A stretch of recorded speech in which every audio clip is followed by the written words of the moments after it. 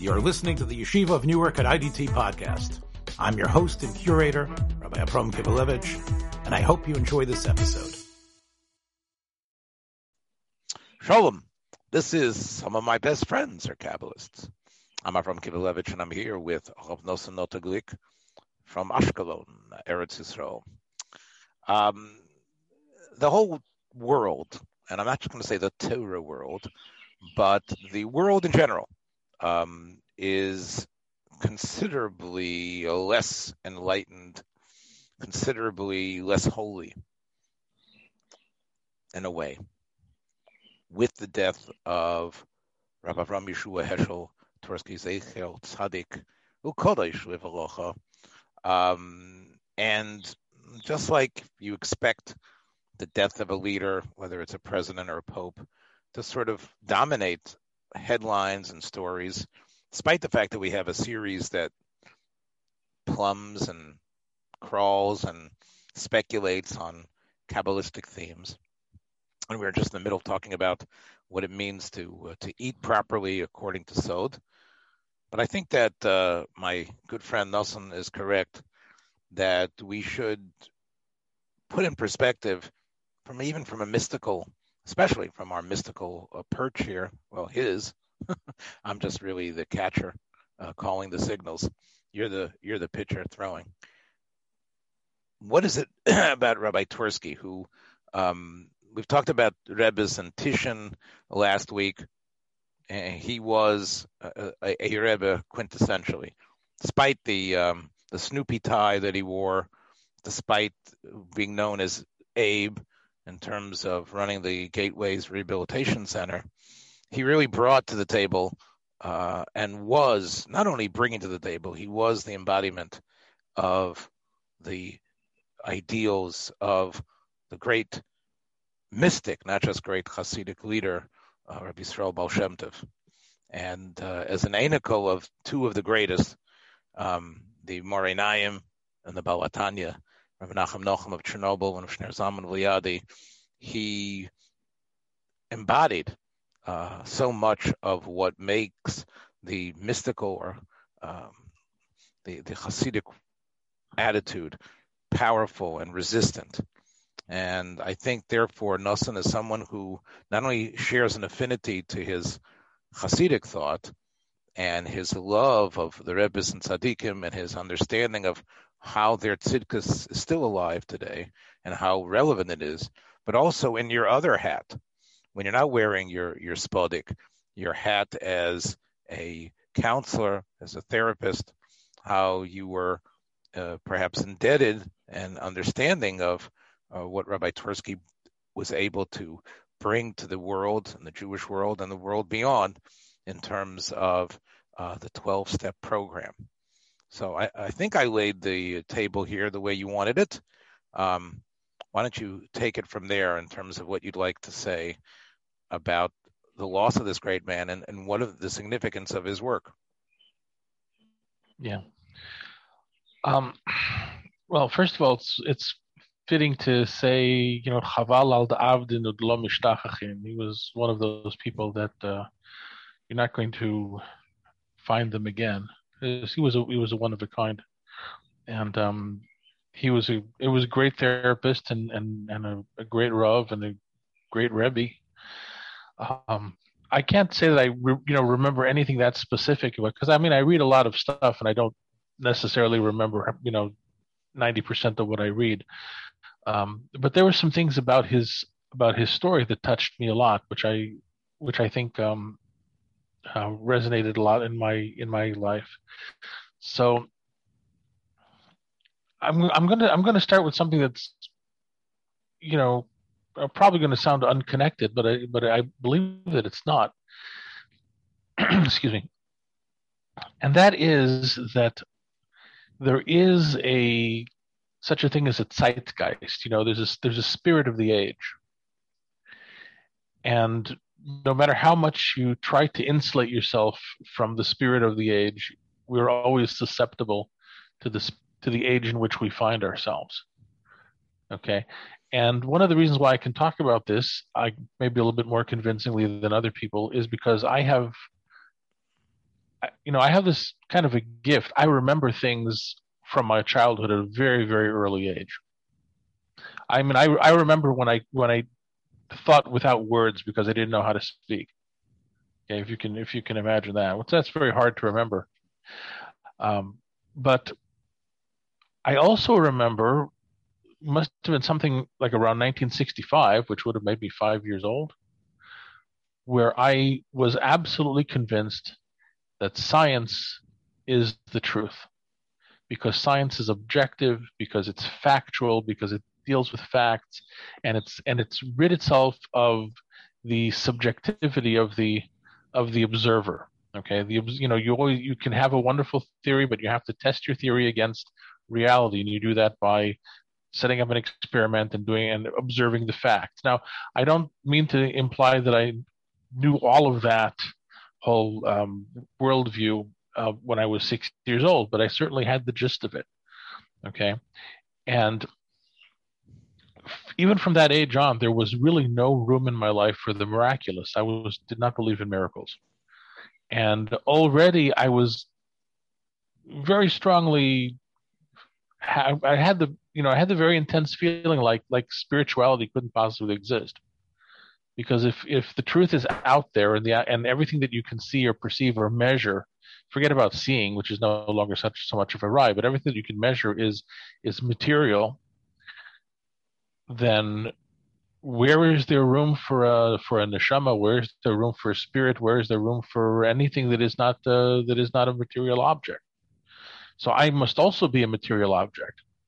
And then I realized that, whoops, that person, namely myself, is mortal.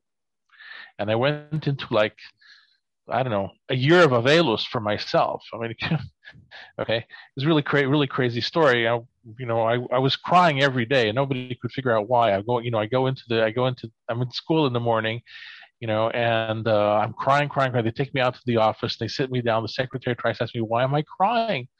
And I somehow blurted out, because I'm going to die. And so the secretary called up my father, and she was very shocked. Your son says he's going to die. And my father said to her, well, ask him when he's going to die. When I'm an old man. Okay.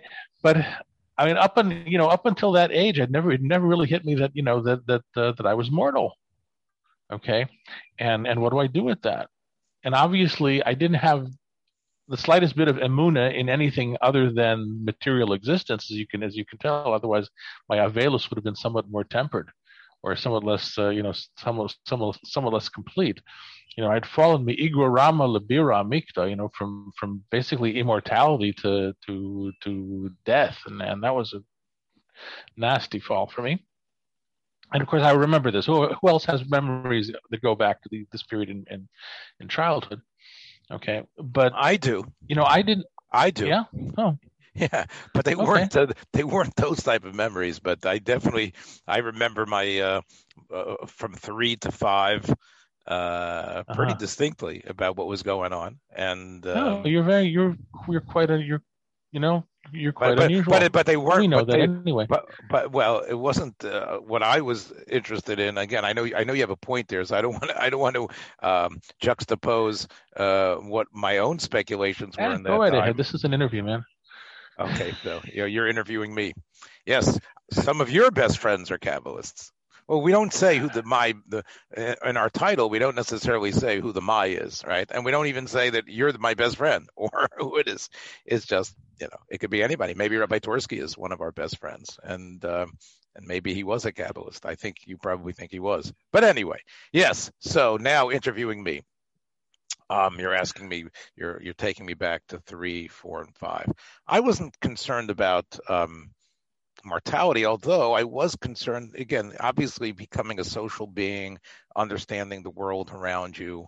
To me, a lot of it was figuring out what was happening with television, what was happening with what I was watching, and how that was different and the same with the world that I perceived in my house. This Yiddish speaking, everyone screaming at each other, trying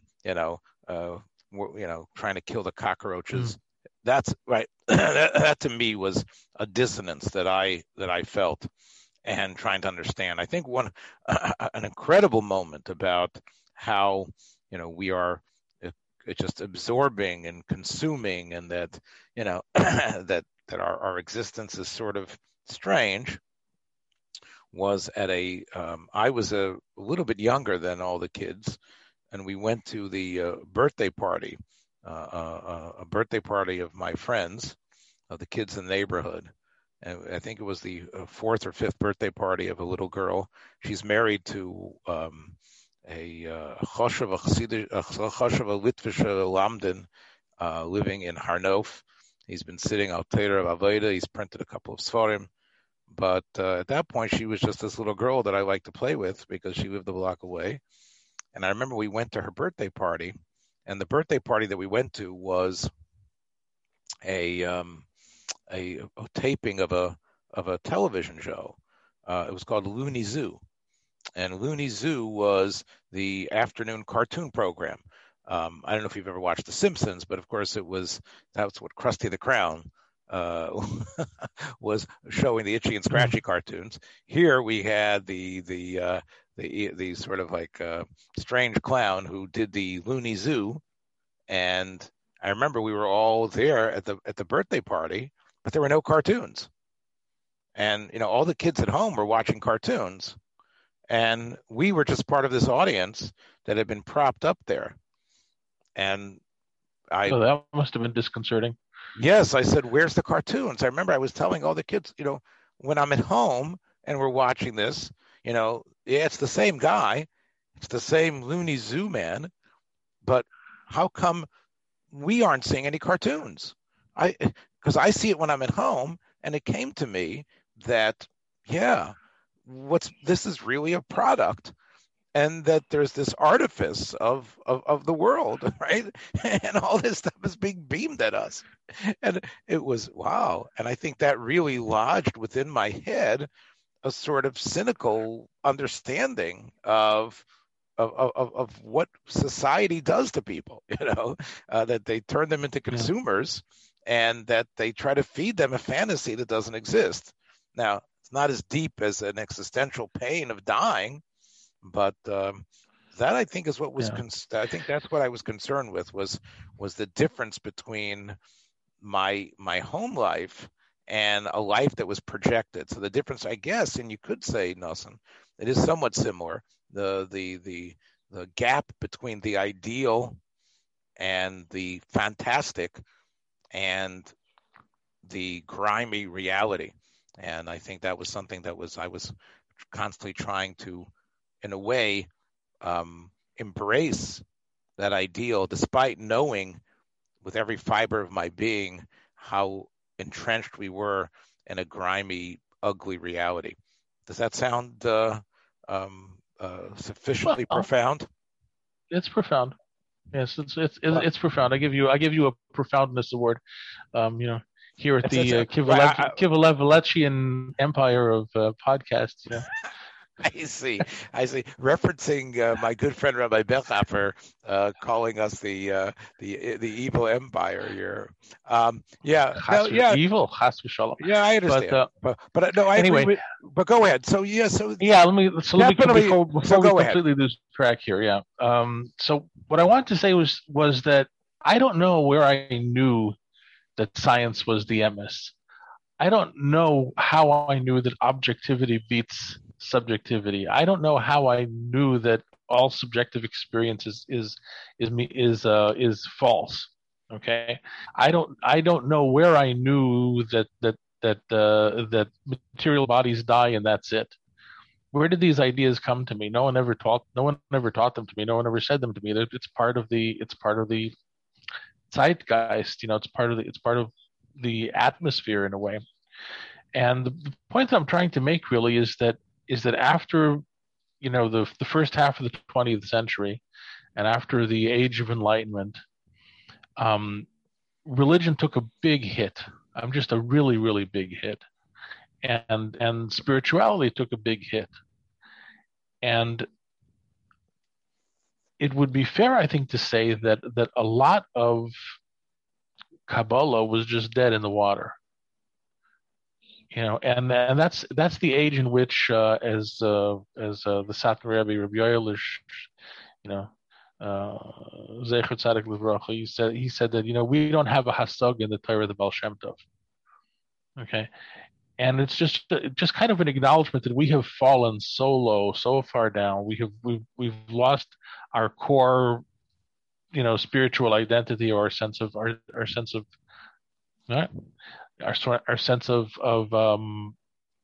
who we are, and that was lost to us.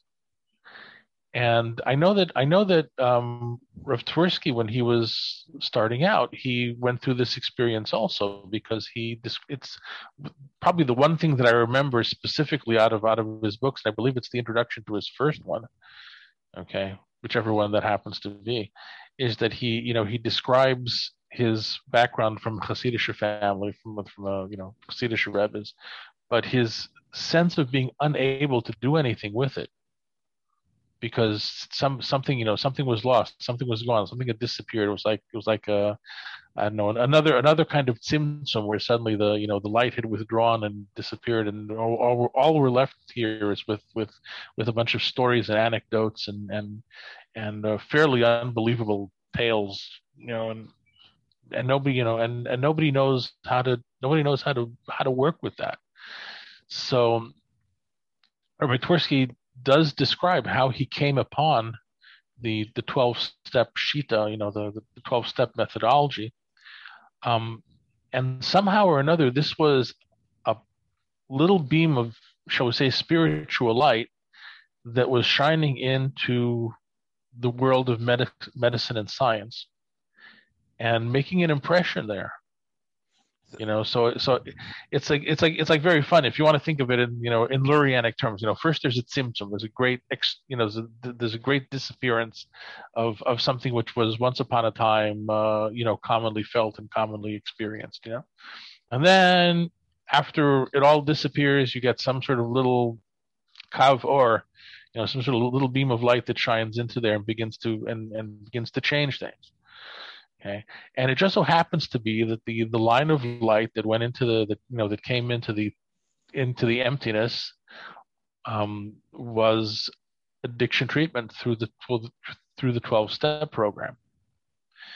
And why don't can you take a little aside and just briefly encapsulate what that means? I mean, I know a little bit about what it means, but you as a counselor, can you just say a little bit about what that is? Well, there had been many treatment modalities that had been suggested for all kinds of addictions, alcoholism in particular, which is of course a major social problem, and then drug addiction, which became a much broader social problem. And people tried to work with all sorts of theories and all sorts of methods to try and fix people who have addictions. Is it a physiological disease? Is it a mental illness? Is it the remnants of emotional trauma? Is it that your mother didn't love you enough, or your father loved you too much, or what's going on? Okay, and there's basically a sense that nothing worked. Absolutely nothing worked, and the only thing that worked was something that was discovered by alcoholics themselves, which is that you have to, contrary to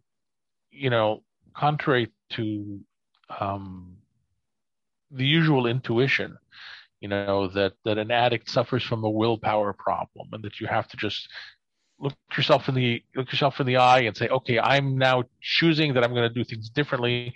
I'm going to control myself. I'm not going to go to the bar. I'm not going to go hang out in front of the crack house. I'm not going to do these things that get me in trouble. I'm going to start right now, and I'm going to control myself. And what happens after you've tried to control yourself a million times, okay, and you keep on failing, you say, well, okay, self-control doesn't work. So what does work? And the answer is surrender. So a person who is an addict needs to surrender. First, they need to surrender to the fact that they are an addict, because most addicts, as long as you're trying to fix yourself, you're also in some state of denial.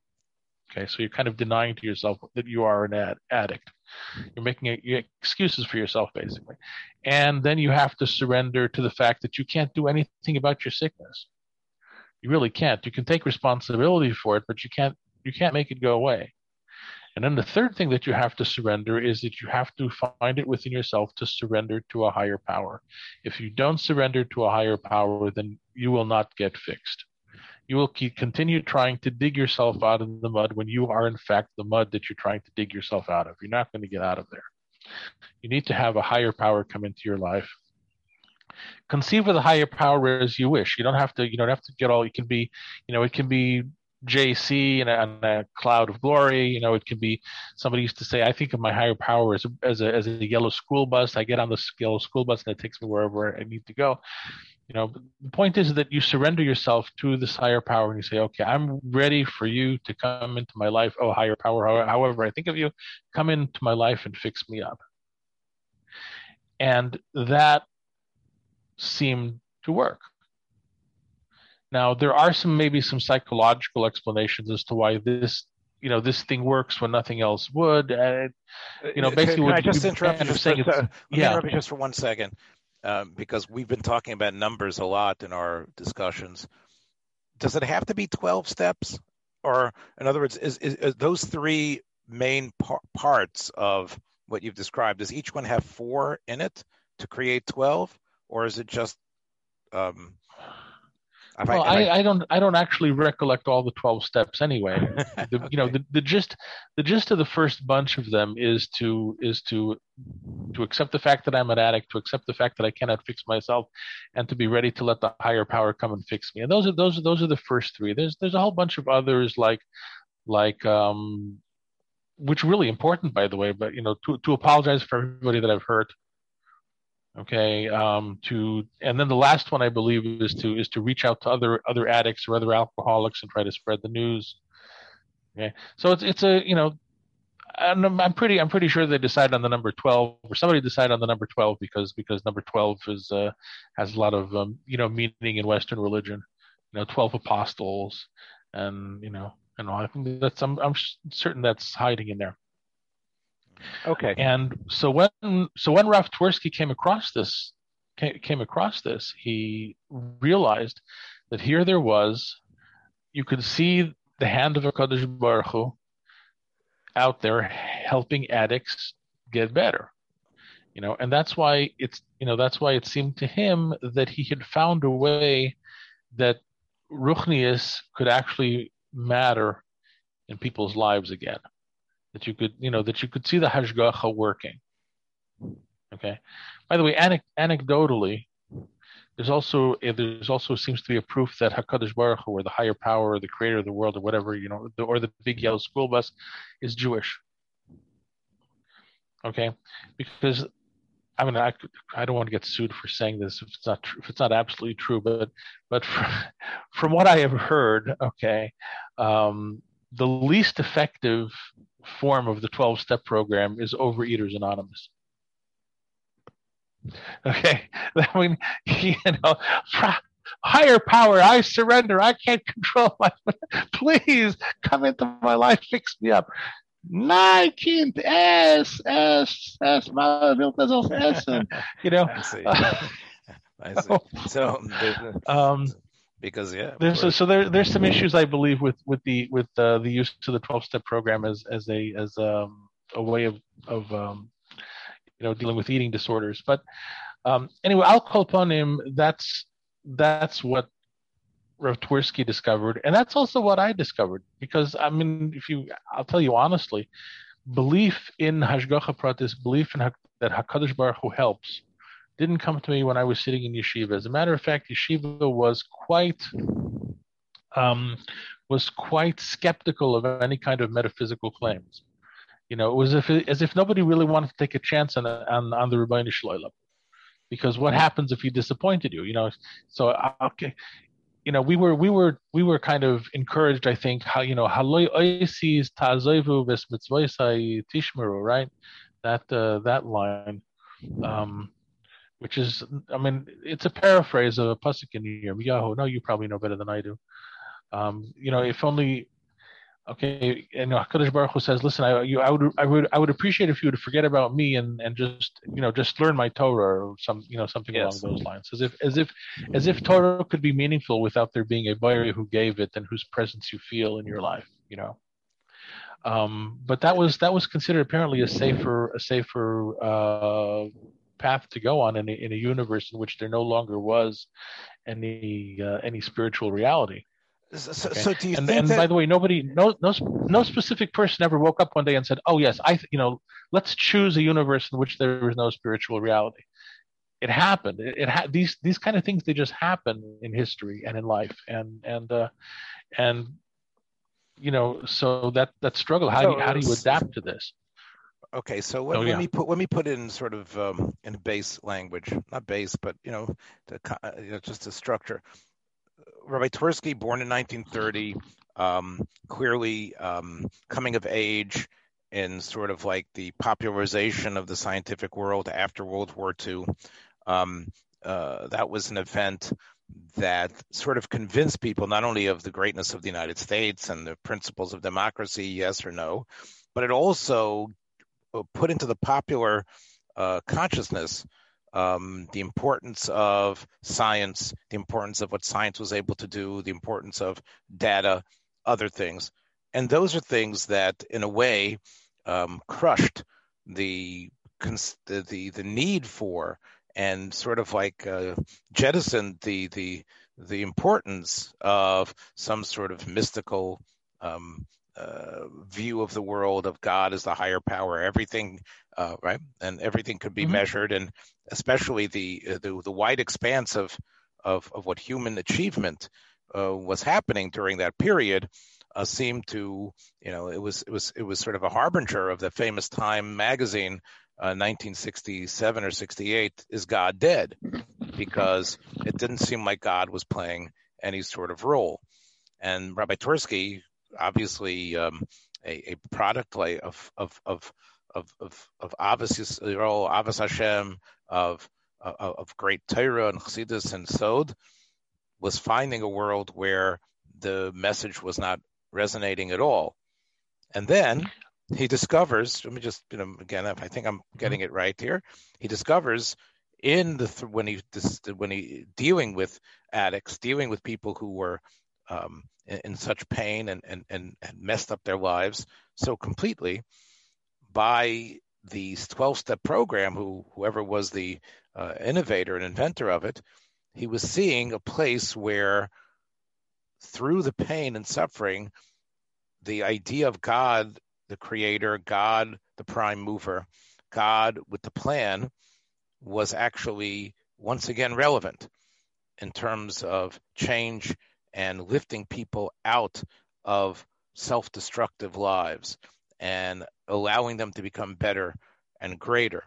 So what he was seeing was Dafka, in the most depressing and anguish-filled areas, he was seeing the nitzitz of Ruchnius, which was not being apparent in the Pleasantville of the rest of the world.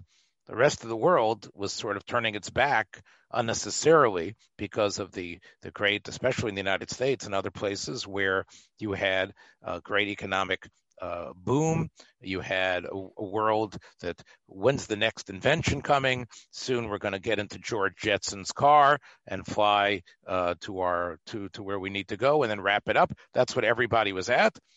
And it was Dafka in the dregs. It was Dafka in that overkill place where you might say it's like the psoilus of all that shefa toiv, and the people that were mired in a prison of their own addiction to it.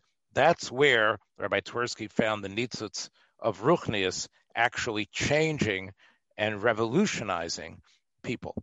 Would that be a good summation of that? That would be fairly adequate. I would add, once again, from my point of view, part of my lesson about this, which makes me very, very understanding and very forgiving of a lot of people that other people love to hate, is that when the universe changes on you, nobody asks you for that, and nobody asks for that to happen. but it happens. And once your universe changes, once your perceptual universe changes, once the universe that you live in changes, and it's not through your actions or your, you know, once a revolution like that happens, okay, you can't not be where you are. You are where you are, and you have to deal with it. Okay, so if you I mean, for example, how is it that like in the 20th century, and so you were asking this, somebody was asking this on one of your podcasts, how is it that suddenly, everybody was enthralled with revolutionary socialist doctrines? Like, where does that come from? And I know I think it was in the context of Yisrael Salant. And the answer is the universe changed. And suddenly, Yidden are holding on to this hope for Mashiach for 2,000 years. Suddenly you wake up one morning and it's like, wake up and smell the coffee. Hey, this is not going to happen. This is an illusion. This is just not real. It's a fantasy. Okay. And when that happens within a culture or within a society or within the world as a whole, in a sense, there's almost no going back. You have to in some way you have to somehow do something meaningful with the situation in which you find yourself in, and sometimes it takes a long time until you can find the way out of that situation. It's, in my particular case, had I been born 30 years earlier, I don't know what I would have been in 1960. It's quite possible that I would have not believed in anything, but it just so happens to be that I was in a period of time in which some things developed, and I met some nice people, and I learned a few things, and I'll give credit where credit is due. Rabbi Yochanan Zweig saved my soul, okay, because he showed me things that I had not seen or had not been able to see. He might have saved it in order to blame Reform Jews in Germany for being Reform Jews from Germany. Okay, they woke up one morning and their universe had changed. Okay, and yelling at them that you're kaifrim, you're this, you're that, putting them in cherem isn't going to change a damn thing. Okay, you wake up one morning and you realize that like what's wrong with homosexuality? What's wrong? Who? What? I mean, this is the way that he is, or this is the way that I am, right? Or whatever. What's wrong with it? So the Torah says, Mois Yamu, whatever the Torah says. Right? Okay, so when the universe changes, okay, you have to be aware of it, and you have to realize that, hey, you are where you are, and then there's a very painful process of trying to figure out where to go with it. Okay, which is not at all clear. So Kabbalah to some extent does give you a model of seeing this change happen, because you have it tzimtzum. You have something. Suddenly the Or was mistalik. And then something else happens, and then maybe you begin to find a little kav of light that comes back into the emptiness, and you can start to build with it. But it's a difficult process. Okay. Well, let me just try to put a period here on this, and then I want to open a little latch door to the attic. The period I want to put on this: do you believe that his discovery of this program, his popularizing of it, his ability to push it, to promote it, do you think that there's a direct line to his the mystical tradition that he is a scion of, a Yerush of? Could like a yeshivish ben Torah whose concepts had no mystical, or as last week you were championing, Slifkin and others who have adapted a more rationalistic interpretation. Could they have also discovered the 12-step and embraced it and made it into the success? Was there a direct connection between his Kabbalistic / Hasidic perspective of the world and the adoption of the program? Yes. Okay. Yes. You don't. But I mean, he also in that same introduction, which by the way I read many years ago, and my memory is not the greatest, but I definitely have the impression that he saw the 12-step program as a continuation of the only way left for a Hasidic person who comes from a background of Admairim who tried to help people through spiritual means, is the only way to continue with that in the present world is to do this kind of therapy. So that's the reason why he became a therapist of all things. Okay, or maybe he decided to become a therapist. Then he figured it out. Then he figured out the 12 steps. But whatever, that confirmed his decision to do therapy as a way of perpetuating the tradition of his heilige, of his holy ancestors. Right, because that's how he saw Ruchnius intervening into this world that it would otherwise be entirely physical and entirely material. And let's say you would just be using certain abstract or concepts of whether it be Hirsch or the Rambam. You don't think that it would have been such a seamless connection. It's only because of again, remember, this is about Kabbalah. It's only because of the system that the Baal Shem either adapts or is Megala in certain oifan of Kabbalah, whether it's Mibasarai Techse, in terms of seeing the midos within yourself and being able to give it those names of Chesed, Gvura, Tiferes, Netzach, Hod, Yesod, Malchus. That's what allows the carryover. If it's the Yud Gimel, if you Gimel Ikarim, it's not going to work. Well, I'll tell you why also, because and by the way, Rabbi Nachman knew this, and look, anybody that learns Kabbalah, I think knows this, right? The problem with taking, let's say, a Hirschian approach or a rationalistic approach is that you have to argue with the reality that's in front of your face based upon abstract principles that you're going to prove to yourself intellectually. Okay, so somebody wakes up in the morning and they suddenly realize that there's no HaKadosh Baruch Hu in the world. I get up, I don't see spirit, I don't see Malachim, I don't see Rabbeinu Shalom. All I see is biological entities in a struggle for survival. That's what I see. I didn't ask to be in this universe, but here I am. My Zayda lived in a completely different universe. My Zayda got up in the morning and he went into the forest. Okay. He poured out his heart to Kadosh Baruch Hu, and all the trees were singing and all the grass was grassing. And so my Zayda lived in one kind of universe in which spirituality was real, and I live in a universe where suddenly everything, all the light's been sucked out of it. And here I am. I mean, now, so I can try to use my mind to say to myself, okay, I'm looking at a tree. The tree obviously didn't create itself. The tree has incredibly deep structures that would take an intellect to create, and therefore there must be a creator of the tree, and the creator's name is HaKadosh Baruch Hu, and only that wisdom could actually keep a tree like this going. And if you're doing it on the level of some sort of intellectual speculation, okay, in the end, it's not going to hold water. It's not going to hold water simply because for any taina, and I heard this from the Belzer Rebbe, by the way, this is straight from his mouth. Anything that is logical can also find some other kind of logic to undo it. Okay, logic is based on your axioms.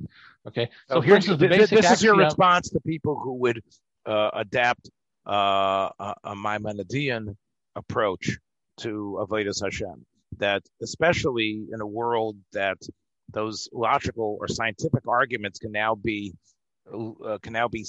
stacked against what you're doing, whereas the mystical approach is something which can alter, resist, and absorb even scientific advancements. Here's the reason why. Okay, because when you're learning Kabbalah, there isn't one reality. Reality is there's a multiverse of realities. Okay, there's a reality of before the Tzimtzum, and there's a reality from after the Tzimtzum, and there's a reality from after the Atzilus of the Igulim, and there's a reality from Shviras HaKelim, and there's a reality of Olam HaTikun. And basically, probably the most operative one is the reality of Shviras HaKelim and the reality of after the Tikkun. And no one reality has completely ever displaces a previous one. Okay. So when you're in Shviras HaKelim, man, you're in Shviras HaKelim. There's no point in arguing how do I know that there's a HaKadosh Baruch Hu? Because there's all these broken vessels, and the broken vessels could only be broken if they were once whole. And Okay, as a mental exercise, it's pretty well useless. Okay, the point is, however, that there isn't just one reality. You have to realize this kind of relativism of situations. Okay, Yeah, let's just contrast to the philosophical perspective. And again, I was the one dissing on it last week, where yes, there are two platforms, but the first platform is for the plebeians. And that's supposed to be basically you jump off of that when you're now into the world of metaphysics, as opposed to, as you're saying, realities that are coexisting with each other and being true in this way and not being true over here, but being true at the same time. Whereas, again, according to the Rambam, right, he basically says, okay, there's only one reality according to the Rambam. Right, and you're operating in this lower one. Now you're ready to join the elite, the Illuminati, but it isn't all right. And when you fall off of that perch, you've ruined yourself. Whereas in a Kabbalistic system, you're basically saying, well, there's a little bit of Toyu, here's a little bit of Tikkun. This bum that Rabbi Twersky is listening to, who's talking about the depths of his pain, is a neshama from the Olam HaToyu. And therefore, I could listen to that and pick up a certain nitzutz of Elokus that's there. And maybe I could now elevate this and bring it into Tikkun and now do my Avodah. So, which is something wouldn't be possible the other way, right? Well, to my mind, the difference here, yeah. I mean, to my mind, the specific issue here is that if you're rationalistic, you have a tendency to try and find the truth that is out there. I understand, and that there's one truth, one universe, one cosmos, and you're trying to figure it out. And the question is, so when you figure it out, is it actually necessary for there to be a creator? And because presumably, if you can prove the existence of a creator, you can prove everything else. Which, by the way, is not true, because it's perfectly reasonable for there to be a creator who doesn't give a damn. Okay, who doesn't intervene, who doesn't do anything, who which is what the creators, the philosophers' concept of God really was. Especially if you're a being that hasn't yet achieved oneness through your philosophic speculation and right, because you have all these. Even if you did, the whole problem with the Rambam in terms of the Rambam's, what's the Rambam's relationship between his philosophy and his Judaism? Okay, is that he really accepts the Aristotelian concept of what God is. God is so perfect that he's completely indifferent to anything. So it's almost impossible to imagine that the world is created. The world is like emanated. The world is like an afterthought. Or, by the way, this I saw in the Zidichever's Sur Meirav V'Asi Tov, by the way, which really threw me, because I never imagined that Talmidei Baal Shem understood this, this Aristotelian rationalism quite as well as they did. They said the relationship between HaKadosh Baruch Hu and the world is a relationship between the stick and the shadow it casts. That's from the philosophical perspective. That's from the philosophical perspective, and of course, the Torah's perspective is no, it's Ratzon. But go prove that. Okay, so there's something here in the idea of trying to find out what the rational principles are for reality and proving the existence of God through them, which basically is kind of, let's say, broken down by Lashon Hamatan. Whether it ever worked to begin with is something of an issue. Yeah. Okay. If you can prove the existence of God, you can't prove that that's a God that cares about you, that you really want to dive into. Okay. Okay. Let me go up the attic steps for a second in the crawl space. There is a, as you know, before the intense revolutions and social unrest and unleashing of what we would sometimes refer to as demonic forces of World War II, there was an excitement at the beginning of the 20th century, an excitement of, Einstein's theory is part of it, the discoveries, the understanding of disease. There was an excitement about what humans were able to accomplish and find out. The difference in 50 years between 1915 and 1885, or was, or 65 was incredible, right? The difference between 1865 and 1915 was sort of like a caveman being able to get into a Porsche, right? In terms of the conceptions of, right? And yet at that time, there was an increase in spiritualism, right? Even you have people like Conan Doyle and others who were as those advancements were occurring, there was an equally pushback of people who were trying to find, a connection to the beyond, really a search. And even one of the people that you introduced me to, the great Rebbe Alistair himself, right? There was a sense at that moment of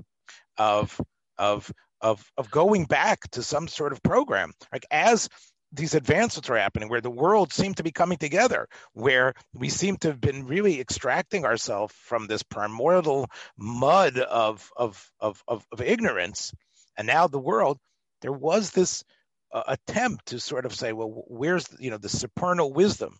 There was a desire for that, and it was stunted. It never really went anywhere. I would say, parenthetically, Martin Buber at the same time was waving a flag that many people also were impressed by. And I think we could maybe put Rabbi Twersky, in a certain sense, as a more successful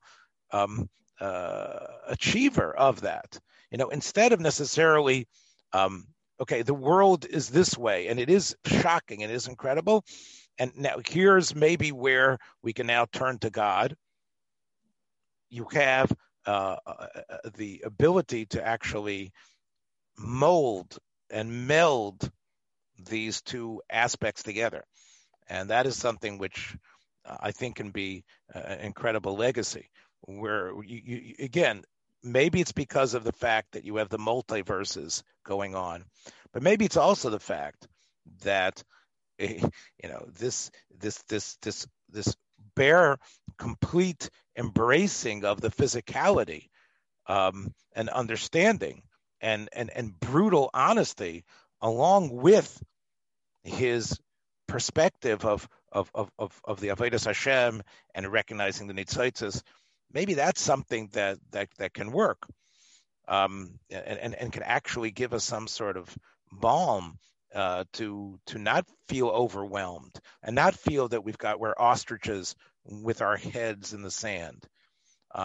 Those of us that don't have religious children many times feel that we have to bend over backwards and apologize and sense their scoffing nature over, you're so smart about this, and here you are doing these primitive things.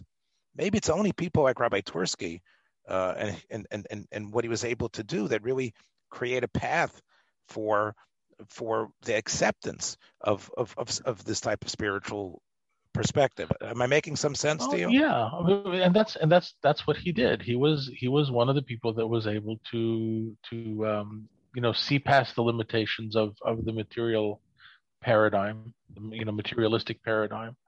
And he's not going to be dismissed like Conan Doyle or Houdini or any of these other people who say, okay, well, the world, right? And even if or including, by the way, somebody like another buddy of ours, Carlos Castaneda. Yes. I recall you paid Carlos the ultimate compliment by saying that you didn't think that you could read his books in the bathroom.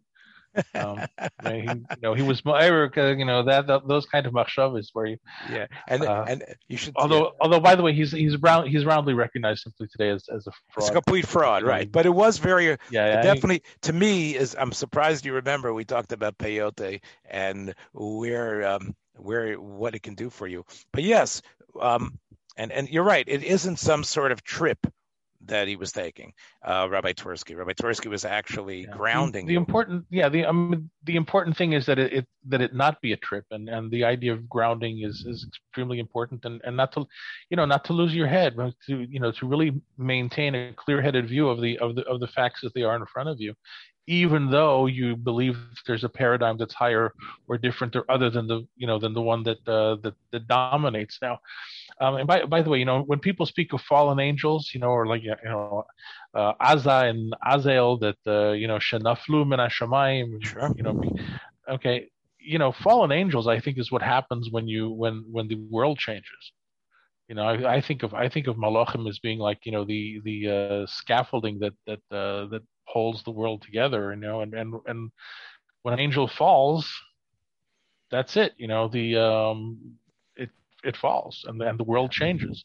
I agree, and again I think it was echoed by someone who I think Ruach HaKodesh sometimes inhabited, really a chosen me'umas ha'olam in many ways, Abraham Lincoln, who talked about listening to the angels of our better nature, right? I mean, could anything have been more a hiskalis of the Sitra Achra than the Civil War, when you had people really, going out and killing each other, brother against brother, and really, that was bad. I know that you've been in a little bit of a funk over where America was. Can you imagine? We talk about 1865. Can you imagine being in America in the 1860s and looking around and saying that would have been scary? The reality would have been just as bad as anything that anybody was scared of.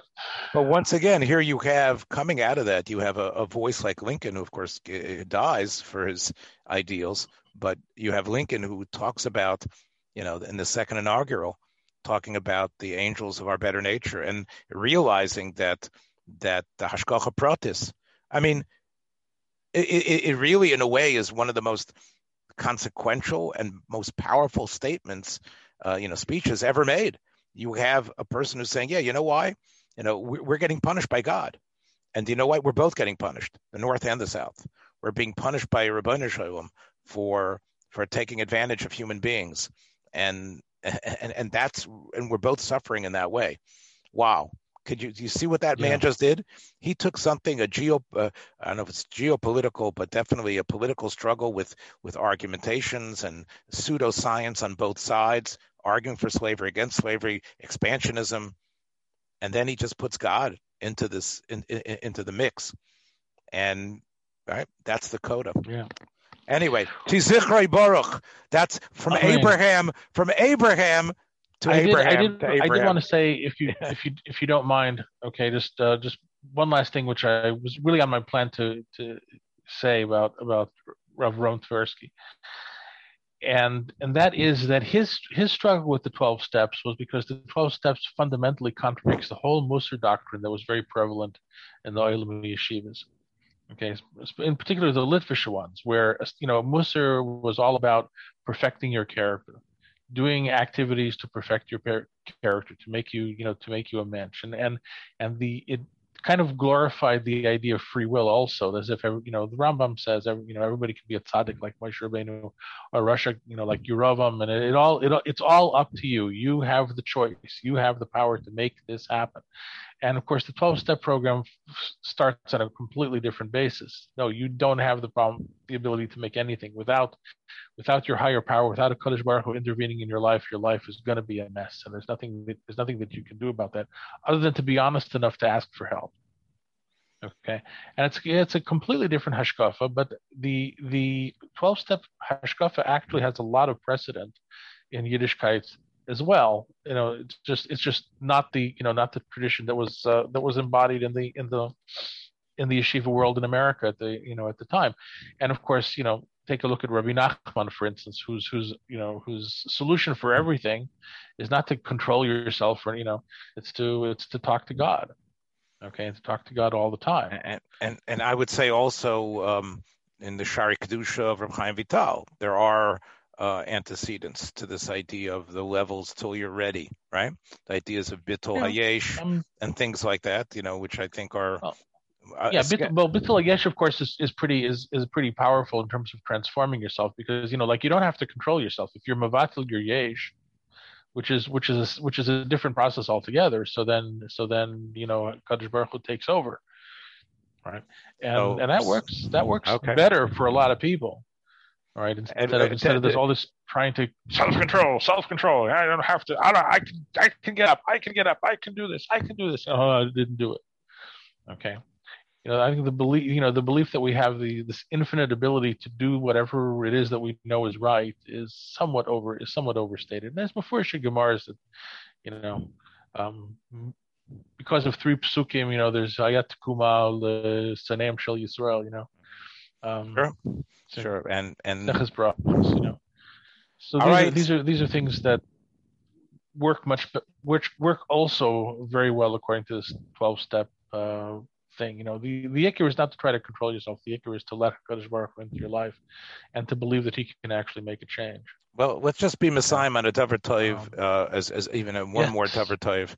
They say that from the eldest and the youngest the Mashiach will come in, and in a way, although Rabbi Yeshua Heschel, Ben Rabbi Yaakov Yisrael, Zecher Tzaddik Kodesh Livrocha, was from the youngest and the oldest, and wasn't the Mashiach, but maybe the types of principles, ideas, and our hisbaininess will get us into that mindset that it's taka going to be more than just ikvus of the Mashiach. Maybe that's taka part of what it means. Mashiach will come in, not necessarily in his persona, in his person, but from the realistic and Kabbalistic, sociological acceptance of his derech is the derech, perhaps, of Mashiach Tzidkenu B'Meher V'Yameinu. Take care, everybody. We'll see you. Thanks for joining us for another episode from the Yeshiva of Newark at IDT Podcast. Be sure to subscribe on your favorite podcast app so you don't miss a single episode.